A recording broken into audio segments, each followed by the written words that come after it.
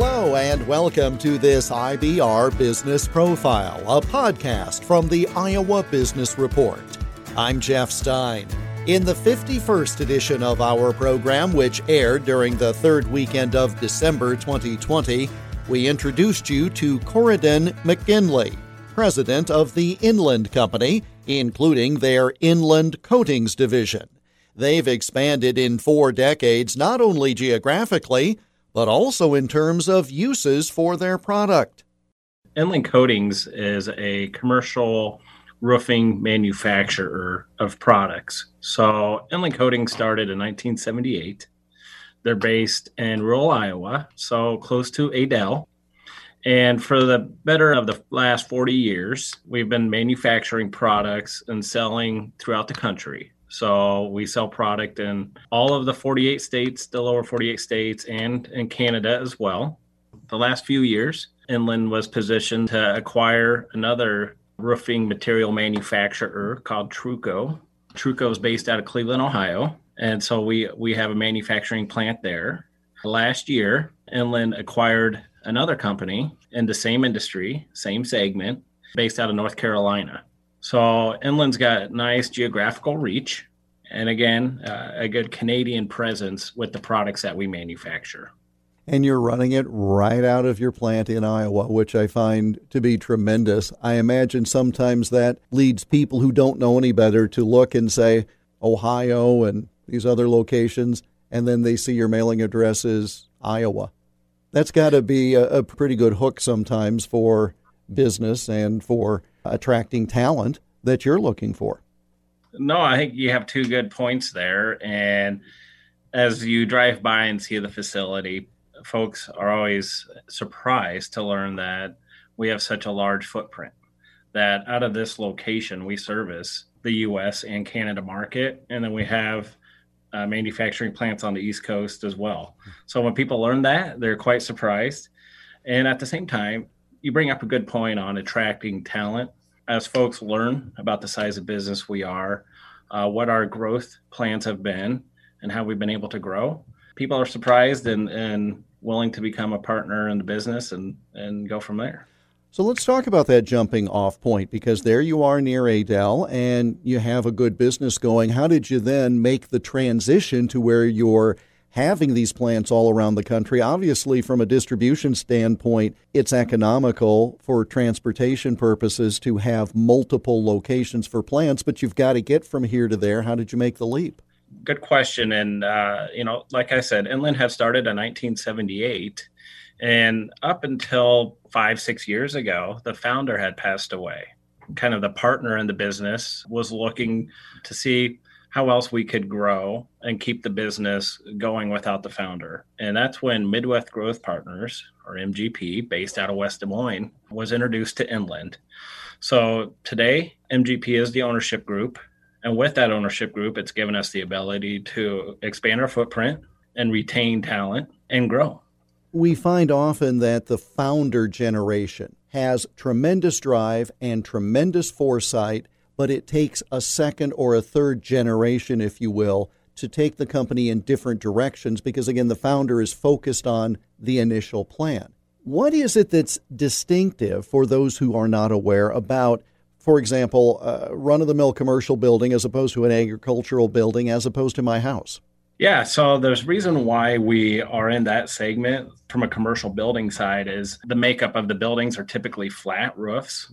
And so our product is used in that setting more so than you would see on a pitched roof or more of a traditional style like a residential house.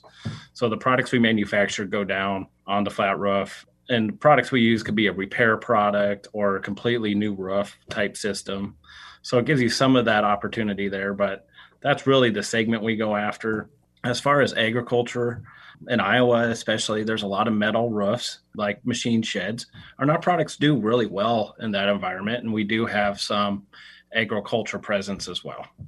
What's distinctive about your products as opposed to others? When I go to the website at inlandcoatings.com, I know nothing about your business, but I see photos of black barrels, which I'm used to when I might go by a roofing site or a construction site. What's different about what's inside those barrels and and cans as opposed to some of your competitors?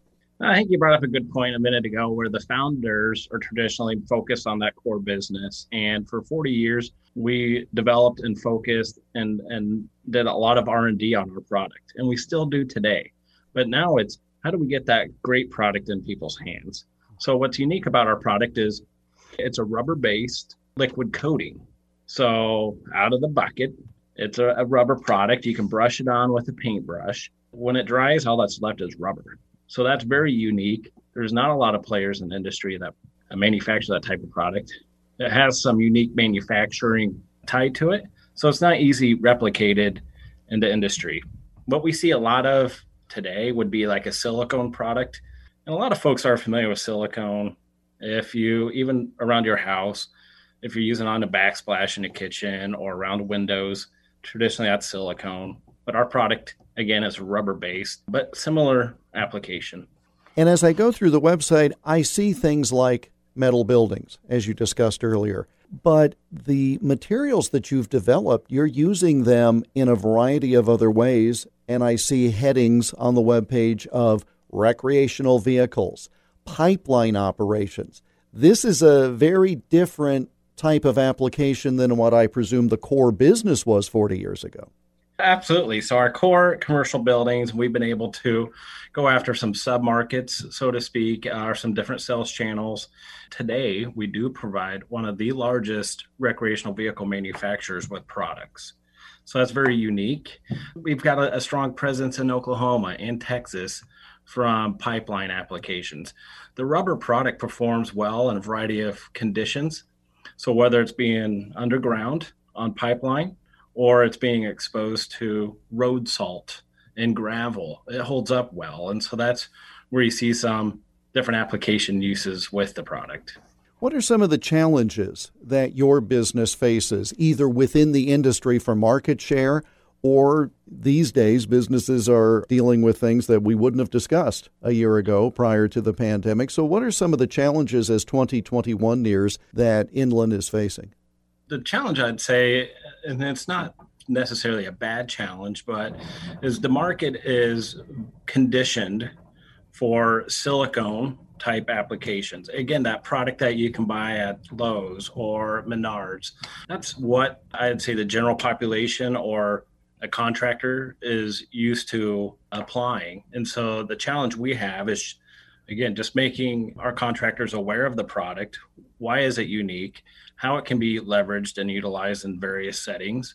And that's what we continue to face day in and day out is the awareness behind why a rubber-based product has better performance and is superior over more traditional coatings. So 5 years from now, what are we going to be talking about with regard to your company? That Inland Coatings went from a rural single plant to a company that has plants on the East Coast, has strong presence on the West Coast, and has great geographical reach wherever you are in the country. Corridon McGinley, president of the Inland Company of Adel, including their Inland Coatings division. We spoke via Zoom on Tuesday, December 15th. Learn more online at inlandcoatings.com. The Iowa Association of Business and Industry is a supporter of the Iowa Business Report, radio program, and podcast. The Iowa Business Report airs weekly on dozens of radio stations across the state of Iowa, with the podcast posted right here every week, along with additional IBR extras and IBR business profiles. I'm Jeff Stein for the Iowa Business Report.